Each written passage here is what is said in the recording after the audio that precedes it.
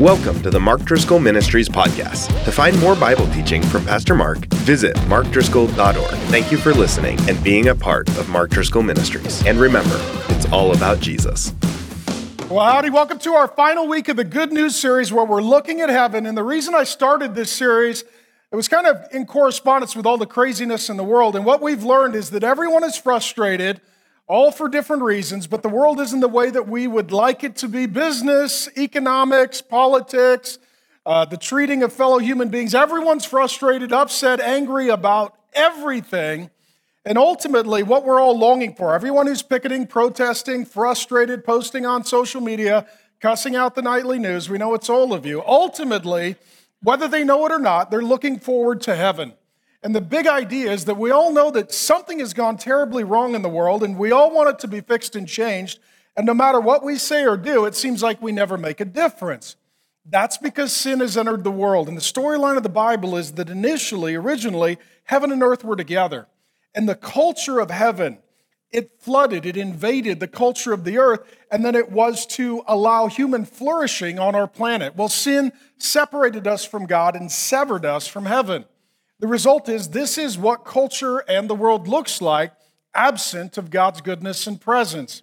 The storyline of the Bible is that one day the Lord Jesus is returning, the dead will rise, that heaven and earth will come back together, and that the culture of earth will be flooded and filled with the culture of heaven, and that we'll be living forth the values of God. And ultimately, that's what we're all looking forward to and longing for. And a lot of people can know that there's something wrong, but they don't know how to make it right.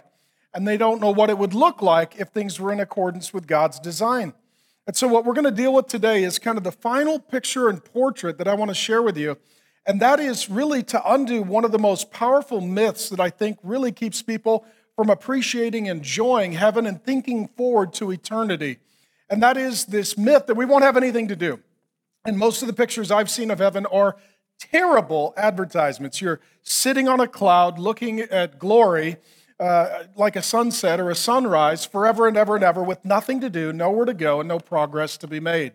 And nothing could be further from the truth. And so what I'm excited to share with you today is something that actually I've learned very recently. I've been teaching the Bible for 25 years, and I didn't understand this aspect of heaven. So I want to talk about your work. Think about it for a moment. Think about the work that you do that's not job, vocation, or paid. It's loving your family, raising your kids, taking care of maybe older parents, just loving and serving family members. Then add to that your ministry, places that you volunteer, ways that you serve, try help and love and serve others. And then add to that all of your jobs and your vocation and your employment and your income stream. All of that together would constitute your work. And the question is, this work that we do in this life, how is it connected to eternal life? And will the work that we do today continue forever? So we're going to look at work because this is how we spend probably the majority of our time. Statistically, most of us spend more time working than we do sleeping. So this is the number one category for your life on planet Earth.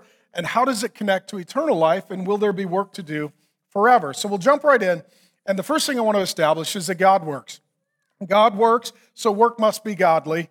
Genesis 2:2, on the seventh day, God finished the work he had done, and he rested on the seventh day from all the work that he had done. So God sets up a 7-day week, 6 days of labor, 1 day of rest. God sets for us this precedent and pattern for what it's like to be healthy. For you and I to be healthy, 6 days, we need productive work to do. 1 day, we need nothing to do. We need to sleep. And I'll tell you, I'm pretty good at the work. I struggle sometimes with the rest. How many of you are like me? If you're going to err in one of these two, you err in working too much. How many of you, not so much? You're up by the crack of dinner, right? Sleeping is not an issue for you. It's getting to work that's hard. I work a lot, and sometimes I don't rest as I should. I did, however, I just wanted to let you know, this weekend I was not a hypocrite. I went to bed late Friday night, long work week, great work week. Saturday, I got up at 1:40 p.m. Okay, don't judge me, okay? Don't judge me.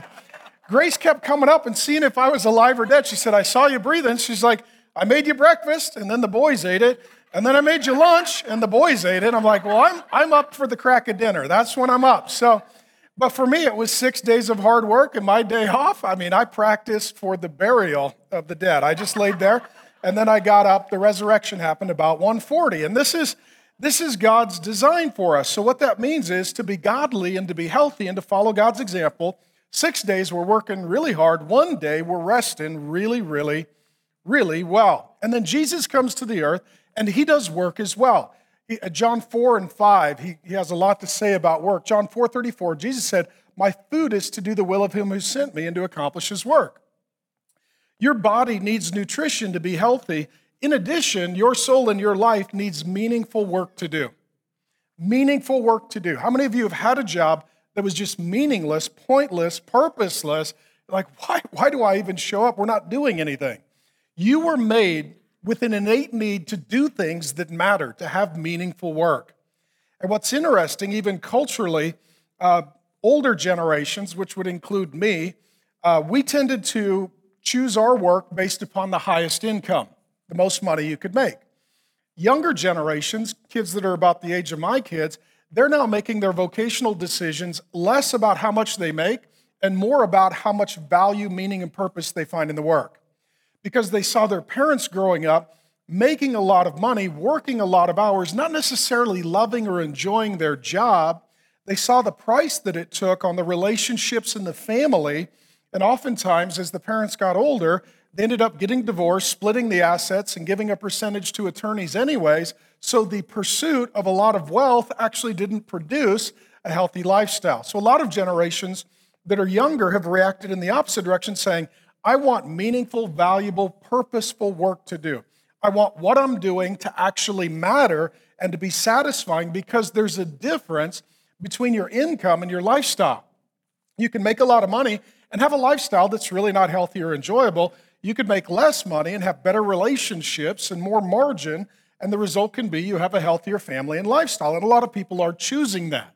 And what they're learning is that your self-worth is not tied to your net worth. That how much you make does not determine the quality of human being that you are. And of course, we know this from the Lord Jesus. He didn't make a lot, but his lifestyle was one that we all emulate. And I'll say this too, you need meaningful, valuable, purposeful work to do. This is one of two ways. Either what you're doing is a big deal to you, or you're doing it unto the Lord in such a way that God infuses meaning into the work. And this explains some things like people who retire start to die. Some of you are older. As you hit the retirement years, statistically what happens when you start working, you start decaying. Right? If you don't have a reason to get up in the morning, keep your mind fresh, keep your body moving, you start to die. Because we were made to be productive. So for you older saints, what this means is you can retire from your job, but you can't retire from your work. This may be a lot of time with your grandkids to invest in them. There's meaningful work. It may be ministry opportunities to love and serve and invest in others now that you've got a little margin in your schedule. It's meaningful work. This also explains, how many of you have had this experience? You go on vacation, the first day you're like, oh, I love this. The first week you're like, I'm doing okay. The second week you're like, I'm done now. It's time to get back, do something. I got to do something. Like, I love the hammock, okay, I got my hammock time, I'm good. I got to go back and do something. And this is why people are not doing well during the shutdown. Jesus says food is to do God's will, to accomplish some things. During the shutdown, people are really struggling. You know why? There's nothing to do. People are bored. People are frustrated. You're starting to see anger boil over. Right? And it's because we were made to accomplish, to achieve, to work. There's something good about that, and it's good for the soul. And for those who are struggling with addictions or those who are in what we would call recovery ministries, it's been a particularly tough time. If you don't have a reason to get up in the morning and a reason to stay sober and a reason to go do things, you find yourself getting into some very self-destructive habits. So what we're seeing is massive increase in spousal abuse, domestic violence, neglect or harm of children. Alcohol sales are off the charts. People are self-medicating and self-destructing. I was interviewing a friend of mine. He's a clinician and a counselor. He runs a great firm recently for Real Men on Wednesday night. And I asked him, so what do you think is happening? And he said, well, he was at the grocery store and he asked the clerk, so what are you selling? What's flying off the shelf? What can you not keep? Because it was hand sanitizer and toilet paper, right?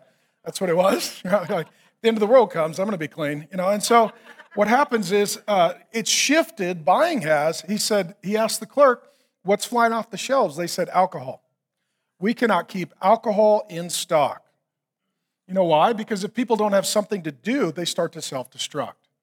If they don't have something to look forward to, they sort of become hopeless. Pray for all the churches in the valley that are trying to open, and we'll officially reopen next weekend. Pray for all the churches in the country that are looking to reopen, and pray that those who are struggling with addictions can get back with God's people and find something to do as soon as possible. I was talking to a pastor friend of mine this week, great guy, local church in the valley, and before they have officially opened their church, the first things they opened were their recovery ministries. Those who were struggling with addictions, they brought back first. And so he was part of the call team calling people in the church, and a guy that he knows answered his cell phone, and the pastor said, hey, we're going to be starting up again our group this week for people who are struggling with addiction, and we know you've been a part of that. And the guy literally said, praise God, you called. He said, I have been clean and sober for 15 years, and I just poured my first drink.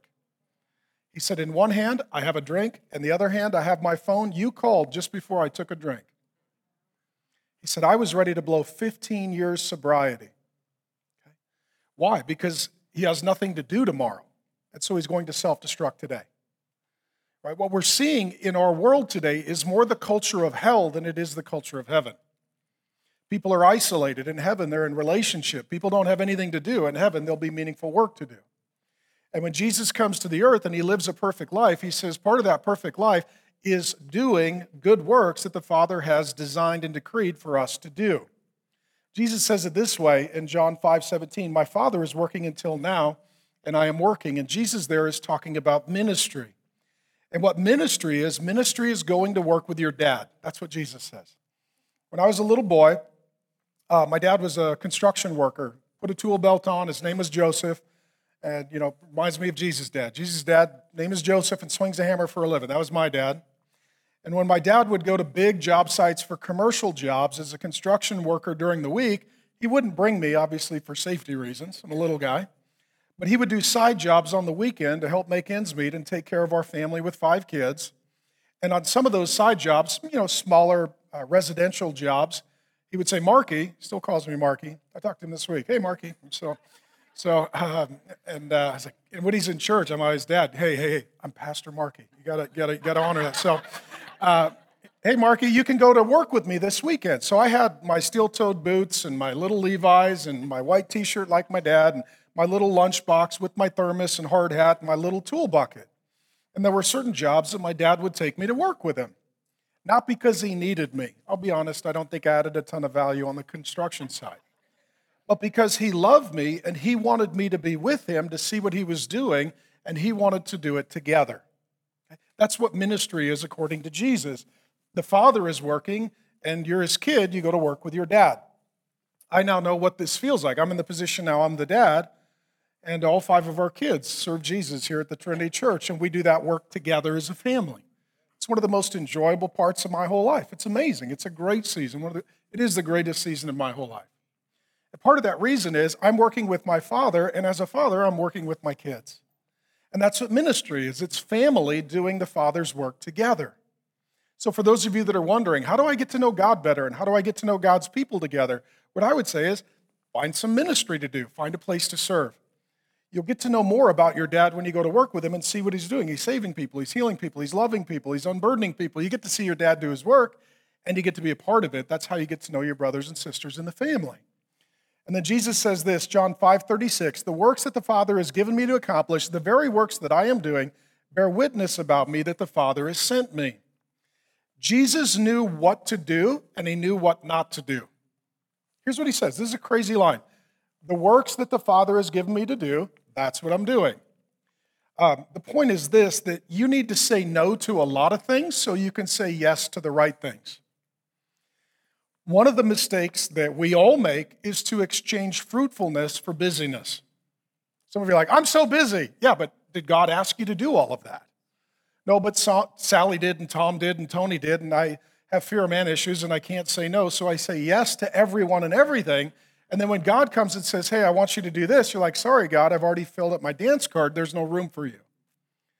And during this slow down and shutdown, many of us have literally had to reset our schedule.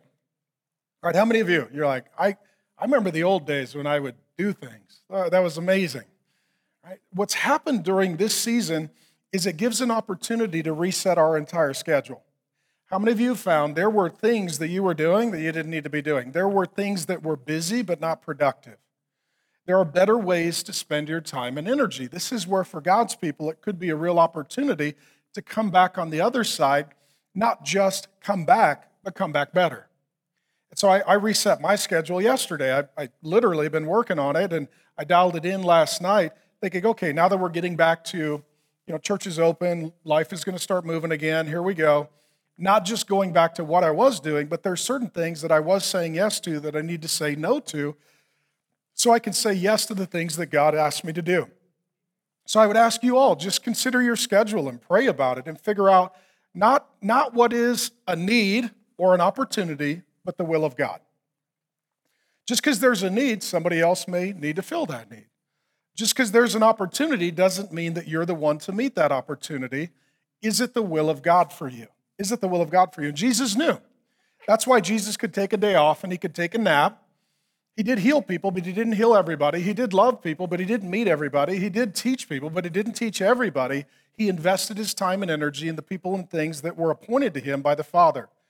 And these good works that the Father has given him to do, this included when he was a little boy. It says in Luke 2 that he grew in wisdom, stature, and favor with men and God, that he submitted and surrendered to his parents. So as a little boy, this meant doing his chores. This meant doing his homework, cleaning up after himself, doing the dishes. As a young man, this would have been him continuing to obey his mother and father. As a man, this would have included him going to work with his dad, swinging a hammer, and doing construction and carpentry. The first 90% of Jesus' life, the first 30 years, were devoted to things that we would not think were ministry. How is doing your chores and building a table ministry?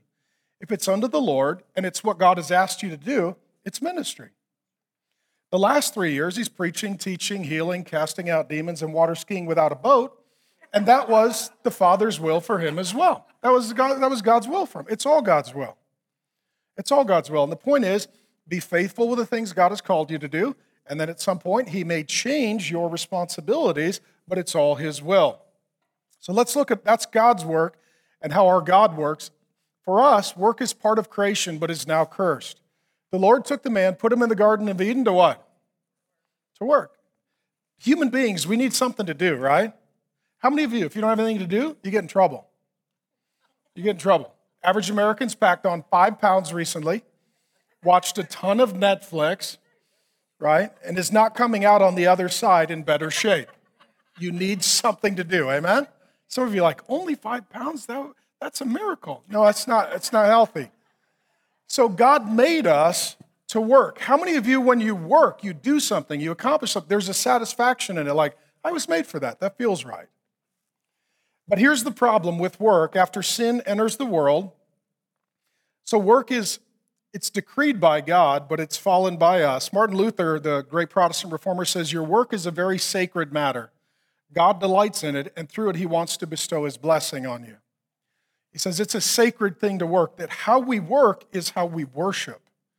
That part of our work is part of our worship. The problem is sin enters the world, and it's now cursed.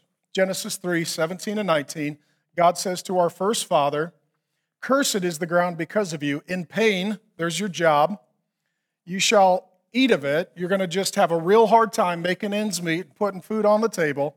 All the days of your life, thorns and thistles, that means everything is going to war against you. It shall bring forth for you. And then he says, you're going to work by the sweat of your face.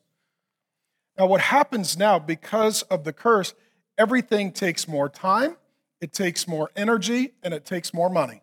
How many of you are a business owner? You know exactly what this means. You bid a job, it takes 10 times longer, costs 15 times more. How many of you know that work is cursed? Not only is it harder, when you get the work done, it then breaks and falls apart. That's because of the curse. I literally was sitting outside, so I live a blessed life. I love Arizona, but I was sitting outside by my pool yesterday, my little heaven on earth. And I was literally finishing the sermon, working on this point, and a big breeze kicked up, and it blew. So our German Shepherd is shedding. That's what it does in Arizona. It just sheds all year because it's too hot. So a breeze kicked up and took a huge mountain of dog fur that I did not know was sitting in our backyard and just strategically dumped it in the middle of the pool where I could not reach it with the pole. and I'm doing Genesis 3, and I thought, okay, it's cursed, but I'm going to fight the curse. So I literally got in, I clean it all out, okay? I then clean all the dog fur that I could possibly find, and I think, okay, I've defeated the curse. I sit down, Breeze kicks up the other way, finds additional new hidden dog fur somewhere, dumps it right in the middle of the pool. I did this for about an hour, and I finally got done. I got the dog fur cleaned up, I got the pool cleaned out, and I finally sat down to finish my sermon on Genesis 3, the curse, and I thought, okay, Lord, no, I beat the curse. I kid you not, then the dog jumped in the pool. That's exactly what happened. Right. The point is, in heaven, my dog will not shed, and if it does, it will clean the pool. That's what's going to happen in heaven. Until then, my dog is going to shed, and I'm going to keep cleaning the pool. Life is cursed, right? How many of you have seen this? You schedule time, it takes more time. You schedule money, it takes more money. You throw energy at it, it takes more energy at it. Finally, you get it together, then it all falls apart. That's the curse. And so God still wants us to work 6 days, rest on a seventh, and the work is harder because of the curse, and we can have many excuses not to rest because the curse means there's always more work to do. But God says this in the next book of the Bible, 6 days work shall be done, but the seventh day is a Sabbath of Sabbath day to the Lord, a day of holy rest. And so what he's talking about there is this healthy rhythm of work and rest, and you just need to know that because of the curse, your work is going to be harder, and you'll always have an excuse or a reason not to take your day off, but you need to, because if you don't take a break, ultimately you're going to break. That's God's pattern for us. Let's look at the next section, how God works for you, in you, and through you. So we're talking about God's work and our work. Here's where those works come together.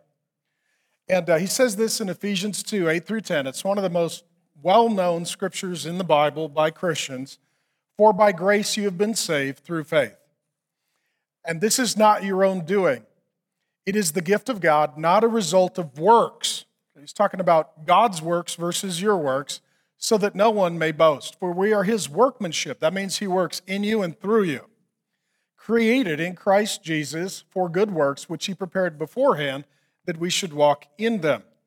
Oftentimes what Christians will say is, you're saved by grace through faith. That means Jesus does all the work and you trust in him. You're not saved by works. And I correct that and I say you are saved by works. It's just not your works. Jesus worked for you. Okay? He came to earth. He lived without sin. He died on the cross in your place for your sins.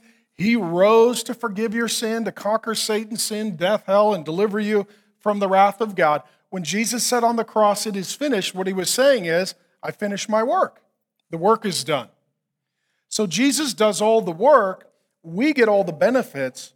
In some regard, this would be like somebody says, I'm going to go to your job and do all the work, and you get the paycheck. They do all the work, you get all the benefits. You're not the one who did the work, but you're the one who got the benefits for the one who did the work for you. And so Jesus does all the work. So if you're here and you're wondering, how do you have a relationship with God? How do you get to heaven? How do you get your sins forgiven? His name is Jesus. He did all the work. Somebody say, what do I need to do? Nothing. Trust him. Trust him that his work is for you. That's how you become a Christian. So we're not saved by our works. We're saved by the works of Jesus. And we're not saved by our works, but we're saved to our works. God works for you. This is the life, death, burial, resurrection of Jesus. God works in you, where he talks about you being God's workmanship. He's working in you. He changes your nature. He gives you the Holy Spirit. He makes you a new person. And then it says here that he has good works prepared in advance for you to do. God works for you through the cross and resurrection of Jesus. He works in you through the power of the Holy Spirit, and he works through you. And all of your life now can be works, not works to earn your salvation, but works because Jesus has earned your salvation, and now God is working through you. See that? And so Christianity is not opposed to results and progress. It is motivated by the results and progress that come from God working through us. Some of you have had this experience in life. You're like, I can't believe that God allowed me to do that. It's because he was at work through you. Okay, any of you that have done ministry, seen someone come to Christ, helped disciple another person, maybe even serve or give generously, something for you that's brand new. You're like, that wasn't me, that was God, but that was God through me. He gets all the glory, I get all the joy, because not only does he works for me, in me, through me. Now I get to be part of the good works that God is doing on the earth. And so we don't have to do these things. We get to do these things as the children of God. And Paul says it this way. It's one of my favorite lines in 1 Corinthians 15:10. But by the grace of God, I am what I am, and his grace toward me was not in vain. On the contrary, and he's comparing himself to all the apostles, and it could sound arrogant, but he's boasting in the Lord, not himself. On the contrary, I worked what? Harder. Some people will say, well, we don't believe in grace, we believe in works. Or we don't believe in works, we believe in grace. I believe in grace that produces works, or what the Bible calls fruit. What he says here is, God gave me grace, and because of God's grace, I worked harder. I worked harder than any of them, though it was not I, but the grace of God that was with me. He's talking there about the grace of God that comes from the power of the Holy Spirit. That the grace of God, through the power of the Holy Spirit, it's the most powerful force in the world, the grace of God is, and the most powerful being in our world is God the Holy Spirit. And so when the child of God is filled with the presence of God and the power of God, we tap into a supernatural energy that allows us actually to be more productive, not so that God will love us, but because he already does, not because we have to, but because we want to and we get to, and not that we're doing it all ourselves, but God has joined us in that work and he's working through us. The Apostle Paul walks hundreds of miles. He writes maybe half of the books of the New Testament. He's one of the most towering figures in the history of the world. We're going to look at his book of Romans starting in September. But what he says is, how did I get it all done? By the grace of God. By the grace of God, I got a lot of things done. The grace of God is the most powerful force at work in the world, and through the grace of God, you can become someone that you otherwise could not become, and you can do some things that you otherwise would not be able to do. So that's the hope of the Christian. So every work that you have, if you are a Christian, next slide please, is ultimately for Jesus. I know maybe at work you've got a boss and somebody gives you a performance review or a job description, but over everyone and everything is Jesus, who is Lord over all. And for the Christian, whatever we do, if it is ultimately to be the good works that God has intended for us to do, it has to be done for Jesus. What this does, some of your work is meaningful, and it already has purpose in it. Some of your work is just kind of meaningless. That's the way it feels. Have you experienced that job? Like, if they didn't pay me, I wouldn't come. I would never volunteer to do this. Right? It's not very exciting or purposeful. All of a sudden, if it's for Jesus, that infuses the work with a new purpose and meaning. So sometimes the work is meaningful. Sometimes the work is not meaningful. It's more mundane. But if it's for the Lord, it's infused with new meaning. New meaning. So he says it this way in Colossians 3. Whatever you do, okay, again, I would go back to my first three categories. This may be what you do for your family. This is serving your family. This may be volunteering in ministry and or going to work and getting your income stream, and this is your job or career path. All of this counts as the work. Whatever you do, work heartily. Christians should not be lazy. Our whole country was built on something called the Protestant work ethic, where a bunch of people said, I work for Jesus. And what that meant, they worked harder and more honest. And as a result, the United States of America comes into existence as the greatest nation in the history of the world. Say, well, how did that happen? By people who, not everyone was a Christian, but there were many who said, I work for Jesus, therefore I'm going to work wholeheartedly and I'm going to work honestly. Okay? That's the opposite of a sense of entitlement. It's a sense of worship. It's a sense of worship. As to the Lord and not for men, knowing that from the Lord you will receive the inheritance as your reward. You are serving the Lord Christ. And that concept of Lord is that Jesus is over everyone and everything. And though you may have a boss, your boss has a boss. Your boss's boss's name is Jesus. and your boss may pay you, but ultimately Jesus has an eternal inheritance for you. And what he's talking about here is heaven, where Jesus says, don't store up your treasure on earth where moth and rust destroy. Store up your treasure in heaven. Say, how do you do that? Through your good works. Whatever you do under the Lord is sent ahead of you into the kingdom of God, and it's part of your eternal inheritance in the kingdom of God. And so what this means is everything you and I do has this great opportunity to, for us, be an act of love. And so you need to know that work and service is how we love through action. Right? For the Christian, love isn't just what we feel, it's what we do. And what he's saying here is if you love the Lord, you're going to demonstrate your love for the Lord by serving, by working, by achieving, by accomplishing unto the Lord. Unto the Lord. Martin Luther again says it this way, praise of work should be inscribed on all tools on the forehead and faces that sweat from toiling. Martin Luther was the Protestant reformer who basically obliterated this concept of the sacred and the secular. We have this silly notion of the sacred and the secular, and sometimes people say, I wish I could do ministry, not a secular job. If it's unto the Lord, what is it? It's ministry. You could be a plumber, and it's ministry. You could be an electrician. It's ministry. You could be an auto mechanic. It's ministry. And I'll just tell you, we need those. How many of you would love to find somebody who's honest, right, as a general contractor or as an accountant?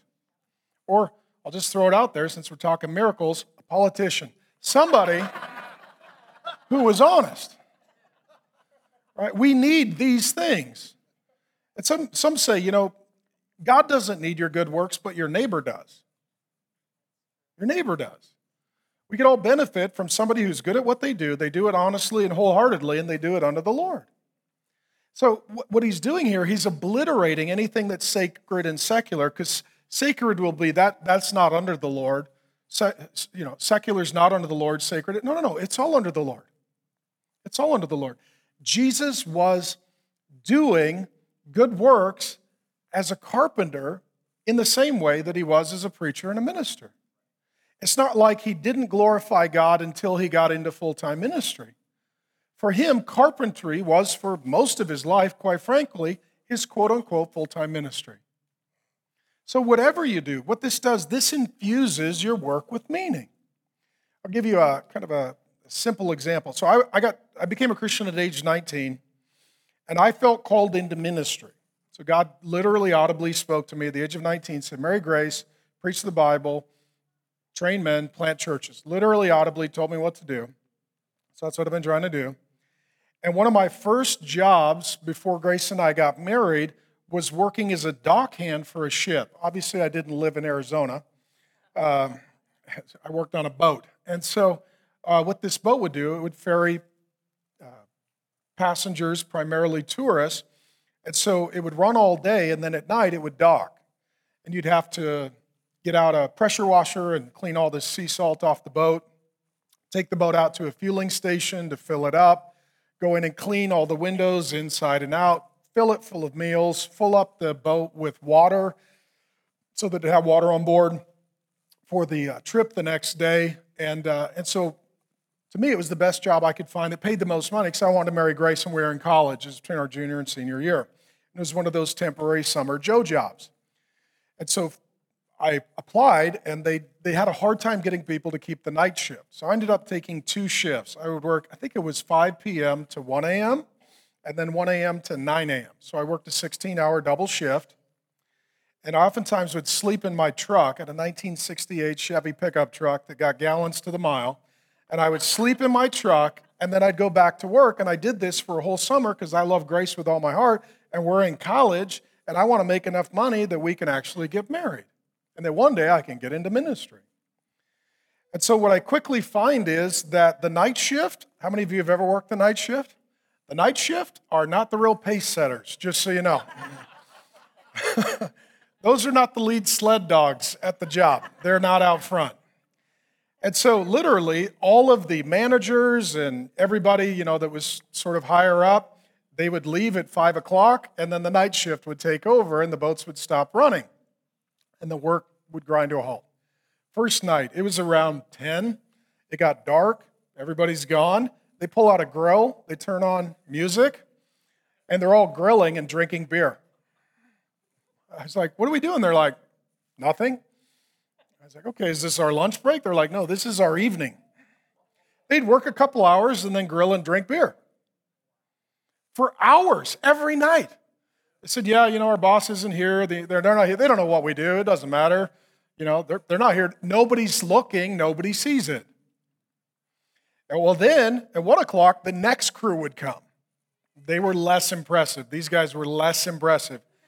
They would clock in and leave. I mean, literally, they'd leave. I think the bars at that time closed at 2 o'clock, and they'd be like, yeah, we're going to go drink, and we'll be back in an hour. Clock in, go drink. I don't think they're paying you to drink. I don't think that's how this works. Other guys then would literally go home and sleep and come back and clock out in the morning. Other guys would go out with their girlfriends. Certain guys would go out. They'd literally tell me, they're like, I'm going to be playing poker. I'll be back later. They would clock in and leave. So here I am. I'm like 21 years of age. There's many nights, I'm the only guy there. And I looked at them, I said, guys, we gotta work. We're getting paid. Like, this is our job. They said, hey, nobody's looking. And honestly, God brought to mind Colossians 3. I felt like God spoke to me and said, I'm looking. Right? Your boss ain't looking, but your boss's boss is looking. It's all right. I'm not saying I've done a lot of things right in my life, but on this one, I just worked my 16-hour shift, and I worked it. And the more I worked, guess what the other guys did? Less. They drank more. They played more poker. They went on more dates with their girlfriends. They grilled more dead animals. They did less work. And what I decided was, you know what? I work for the Lord, not for men, and I need to do what God has given me to do. And if I don't do this, why would I ever expect Him to give me something else to do? Right? Why, if I don't do this, why would I expect someday to get entrusted with more? The point is this, that even when your boss isn't looking, your boss's boss is looking. And not only does your boss reward you, your boss's boss rewards you. And those rewards are eternal. And if you like getting a paycheck, imagine one that's forever. This is the motivation for service and good works in the kingdom of God. And then here's where I want to go to. Your good works are actually rewarded in heaven. Most of you didn't know this. Most of you think you work and you die. There's even been some Christian books, very popular, written by some godly people that I love. And I won't name names because I don't want to be critical, but I do want to be corrective. And they almost give this impression that all you've got is this life, and when you die, it's over. So just do everything you possibly can, because when your life is over, your works are done. That's not true. That's not true. I'll prove it to you. 2 Corinthians 5:10. We must all appear before the judgment seat of Christ, so that each one may receive what is due for what he has done in the body, good or evil. He's talking here about dual judgments. There are two judgments in the Bible. One is for the believer, the other is for the unbeliever. One is for the Christian, the other is for the non-Christian. For the Christian, Paul speaks of this in the book of Corinthians in this context, and it's called the Bema seat. The way it worked in that day, if you competed in an athletic event, like a precursor to the Olympic Games, you would run your race or compete in your event, and then at the end, the judge would be sitting up on a high seat, the Bema seat, the judgment seat, and you would pass before the judge, and they would give you whatever you earned through your competition. It'd be kind of like today, the judges are judging the Olympics, and then you get the bronze, and you get the silver, and you get the gold, that you get rewarded or honored for your completion of task and for your performance. That's for the Christian. For the Christian, how you live your life, the works that you do, the people that you serve, the money that you give, the effort that you extend, it is part of your eternal rewards. Similarly, for the non-Christian, that judgment is called the white throne judgment. It's in Revelation chapter 20. And what it means for those who go to heaven, there's different rewards, there's different accomplishments or achievements or acknowledgments For those who go to hell, their punishment fits their degree of rebellion in life. So the decent moral person that was a sinner but not catastrophic in their behavior, their eternal sentence will not be the same as someone who was malicious, abusive, harmed children, damaged women, did all kinds of horrible things. That the punishment will fit the crime and also the rewards will fit the faithfulness. That there's perfect justice for everybody based upon their life. And what he's saying here is that your good works ultimately are eternally rewarded. Now, what I want to talk about on this is really to encourage you. Let's ask this question. In this life, is a mother really honored and rewarded? No. Is a teacher really honored and rewarded? No. A caregiver, those who do hospice and help the elderly and those who are struggling, do they really get the honor, the recognition? No. Right now in the children's ward at a hospital, serving, grieving, struggling families, not the degree of fame or fortune. What about first responders, police officers, firefighters, soldiers? Do they get a great income and a great pension? Tragically, often no. And the question is, well, why should we serve if we don't get the prestige and we don't get the reward? Well, what God says is, you will. You will. I mean, we live in a day that to be rich and famous doesn't mean that you helped anyone or did anything. You were just well known. So you can be beautiful or naked or stupid and be rich and famous. In fact, that's the shortcut. If you put those three together, we call you a celebrity. That's how it works. You've not done anything. I mean, I'm just telling you, I don't write the mail, I deliver. I'm just telling you how it works. Beautiful, naked, and stupid, that's the trinity for the celebrity. That's just how it works. They're like, what did they do? Nothing. Who did they help? No one. What contribution do they make? Nada. Nada. So in this life, they're getting their reward. People know who they are, they praise them, and then they get compensation. What God is saying is that ultimately, those who faithfully serve will be eternally rewarded for faithful service. Okay? So yeah, here's what I think. I think teachers and moms and caretakers and first responders, I think in heaven, we're all going to know who they are. They're going to be the ones that are rewarded for their faithful, humble service in this life. This is the example of Jesus. While he's on the earth, he's very humble serving, and now he has been glorified to the highest place, that the last shall be first, that the humble will be exalted. Right? I want you to start to think beyond this life into the life that never ends. And then it says this in Revelation 14, and I find this to be one of the most encouraging scriptures. Here is a call for endurance of the saints. How many of you are exhausted, you're frustrated, you don't like this planet? Now that you know there's heaven, you'd like to know when the flight arrives. Amen? Right? I mean, you're like, please, can I go now? Right? As soon as you start to learn about heaven, you wake up every day, pray for it, hit the alarm, and hope it comes before your alarm goes off again. That's how it works. It's hard to endure when you realize what God has for you eternally, resurrection, heaven and earth come together, blessing, lifting of curse, all the nations together. No more racism, no more classism, no more national conflicts, no more soldiers, no more rioting, no more looting, no more dying, no more weeping, no more quarantine. It was like, please get me there immediately. Well, how do you exist until you get to where God intends for you to be? It's going to take some endurance. You got to keep going until you get home. Those who keep the commandments of God and their faith in Jesus. And I heard a voice from heaven saying, write this, blessed are the dead who die in the Lord from now on. Blessed indeed, says the Spirit, the Holy Spirit, that they may rest from their labors for what follows them? Your good deeds. People always say, you can't take it with you. I would say, but you can send it ahead. You can't take it with you, but you can send it ahead. Your good deeds follow you. God has an account that shows your labor, your service, your generosity, your faithfulness. How encouraging is it to know that some people have never said thank you, but God will? That some people have literally ripped you off and they've not even paid you what you earned, but God is going to generously and lavishly compensate you eternally.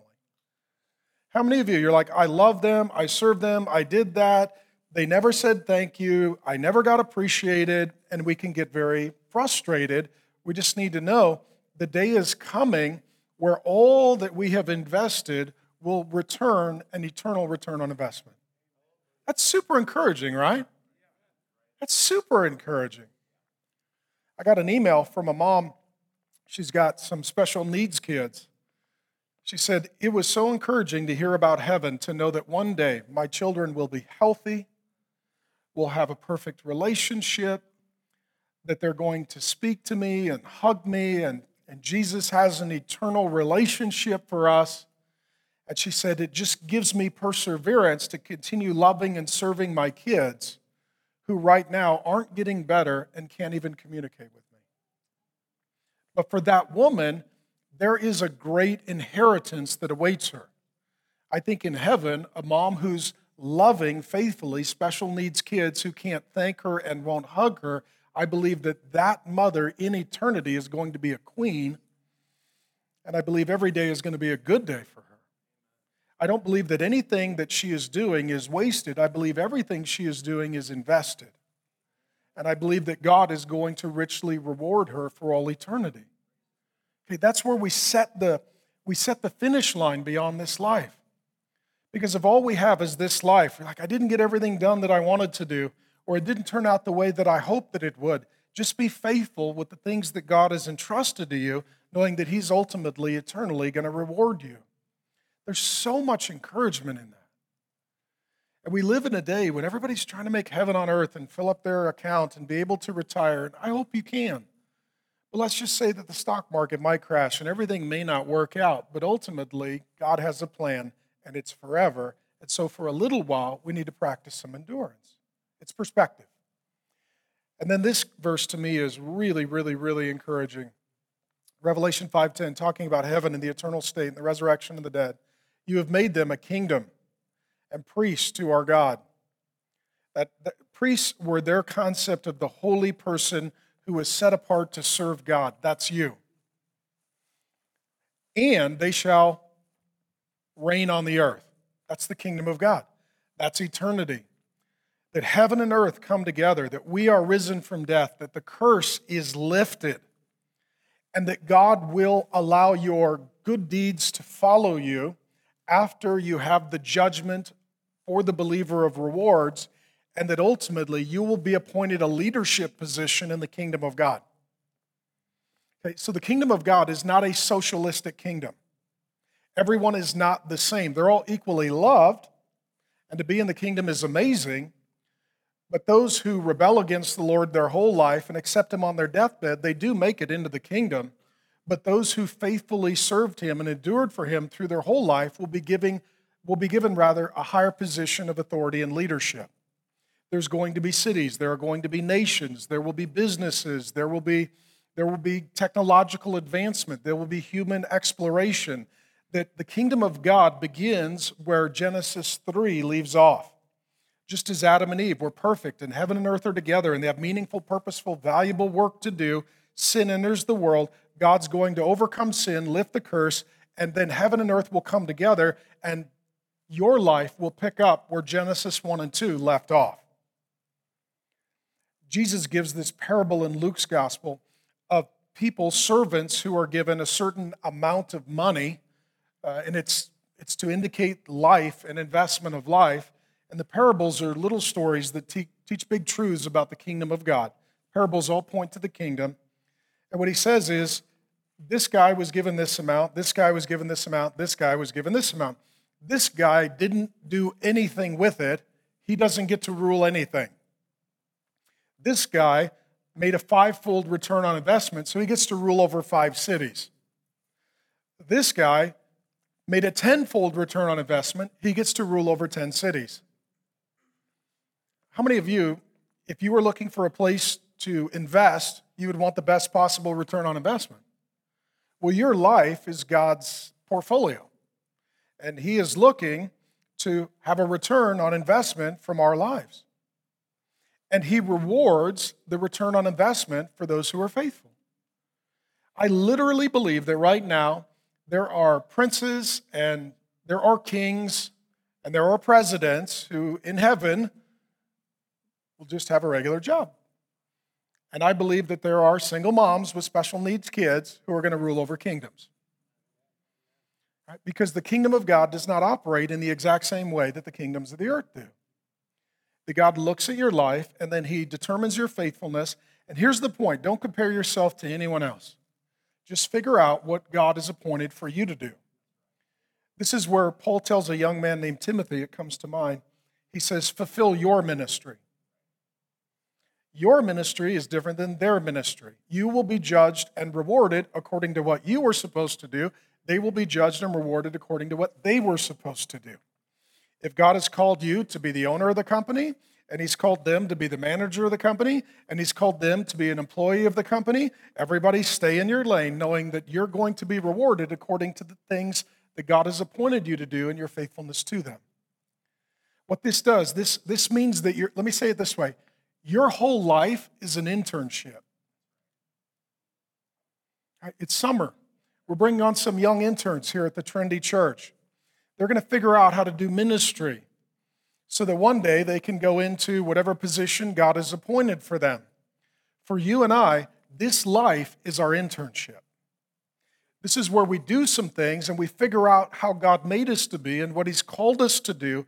But ultimately, death is where we get the promotion and we ultimately get the role that we have been given by God, in part by being faithful to the things that he's given us to do on the earth. So how many of you find this encouraging? It is to me, amen?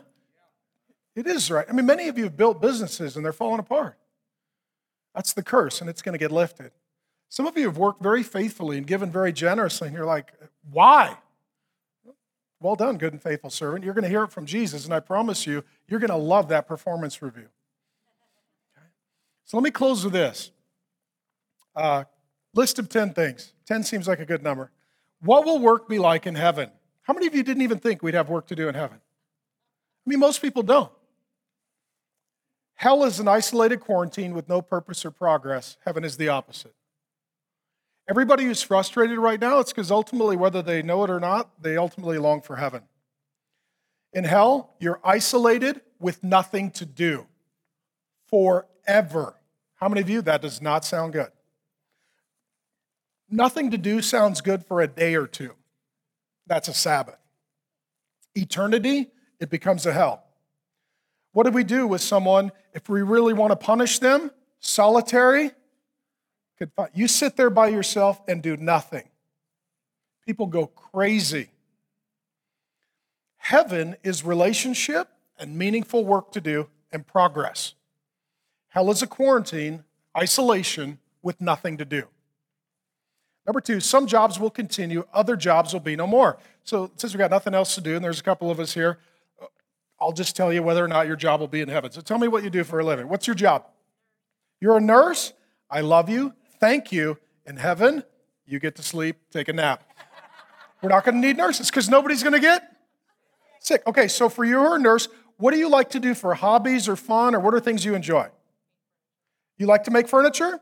So in heaven, I think your hobby might become your new job. God might say, hey, thanks for being a nurse. Everybody's better now. The great physician knocked it all out. We don't even need insurance or deductibles or copays. We got this all fixed. Oh, you like to make furniture? That's something fun for you. People in heaven need a place to sit. You can make furniture. Do you think that's possible? I just prophesied it. Yeah, that's true. What else do you have as a job? I'll tell you if it continues in heaven. You have cancer treatment? You're unemployed, brother. I'm just telling you right now. Thank you for your service. We need cancer treatment. But upon the resurrection of the dead, no cancer. So what do you like to do for fun? You like football? Play or watch? Both. Okay. Well, I mean, you're about my age, so this is going to take a miracle, but I think maybe you could coach football, play a little football. Because football is not a sin unless you're on the Raiders. Okay, that's the line. That's the line. That's the line. So not cancer treatment, but maybe football. Maybe coaching football. Okay? Any other jobs you guys have got? What else? Architecture, will the architect still get to design in heaven? Yes, because we're going to build cities. Like God told Adam and Eve in Genesis, be fruitful, multiply, fill the earth, subdue it, exercise dominion. That includes architecture. So if you enjoy architecting, designing, building in the kingdom of God, you could keep your job. Anybody else? Cigars. Oh man, I don't know. I'm glad I didn't get medical marijuana dispenser. I'm glad I didn't get that. Every plant the Lord God gave is good. The pothead always knows one verse. All right, let's take a vote since I don't know. How many of you think that cigars will be in heaven? Spurgeon smokes cigars, so he has one preacher who smokes cigars. Okay, fine. Cigars are in heaven. And even if they're not, if the rapture comes, if you take some with you, just grab some, they'll be in heaven, okay? Any other jobs you guys have got that you wonder if they're going to be in heaven? Sales? What do you sell? Audio visual. Oh, this is a conundrum, brother. Okay, so here's what I see in Revelation. I see the throne of Jesus. It appears in 14 to the 22 chapters. All glory goes to the one on the throne. All authority comes from the one on the throne. Surrounding the throne, it says that there is smoke and there is light and there are peals of thunder. You know what that is? AVL. That's sound, light, and video. A lot of people are like, I don't know why we need a smoke machine and sound and lights, because it's in heaven. Okay? Just so you know, we've got coming in now a big new LED wall. New sound is in, new technology is coming together because we believe in heaven the sound is going to be amazing. According to Revelation, it seems like there's a smoke machine and there definitely is lighting in an LED wall. So yes, you'll be hawking some stuff in heaven, but it's going to be cheaper and it won't break. I promise you that. Okay, anybody else got a job? Electrician. You're an electrician. Will we need electricians in heaven? Yes. Okay? Yes. Because are we going to need electricity? Yes. Yes. How else are we going to plug in our LED wall? Right? Any other jobs? You guys, I'll do one or two more. I got nothing else to do. Finance? Will there be money and wealth and investment in the kingdom of heaven? Yes. There will be. Pool cleaner. I don't know. I'm praying for you, brother. I hope you're unemployed and get something else to do. But if you are a pool cleaner, you can come to my house. I'm sick of my dog, okay? So some jobs will continue. Other jobs, no more, which may even mean that you get to pick a new job or what you enjoy as your hobby or your volunteer ministry now becomes your new job. That's third point. Some people's hobbies will become jobs. People will do work they were made for and find purpose in. Doesn't that sound amazing? How many of you right now, you're like, I'm working my job because it pays the bills, but if I could, I would really love to do that. And when you do what God has made you to do, there's a sense of real satisfaction in that. People will do work they were made for and find purpose in. Number 5, this one's amazing. Your work will not involve the curse and be more efficient and effective. Can you imagine if you didn't have the curse, all the progress you'd make? And imagine if you didn't have the limiting variable of time, you could keep working on it.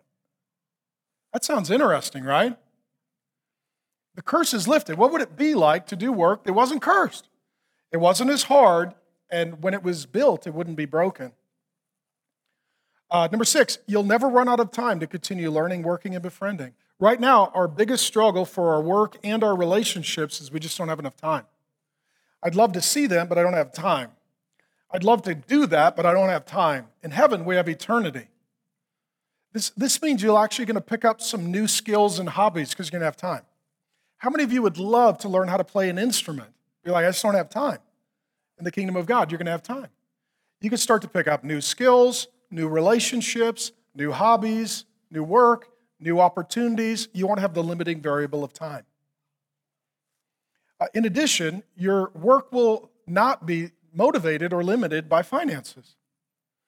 Imagine what it would be like if you didn't have any financial pressure.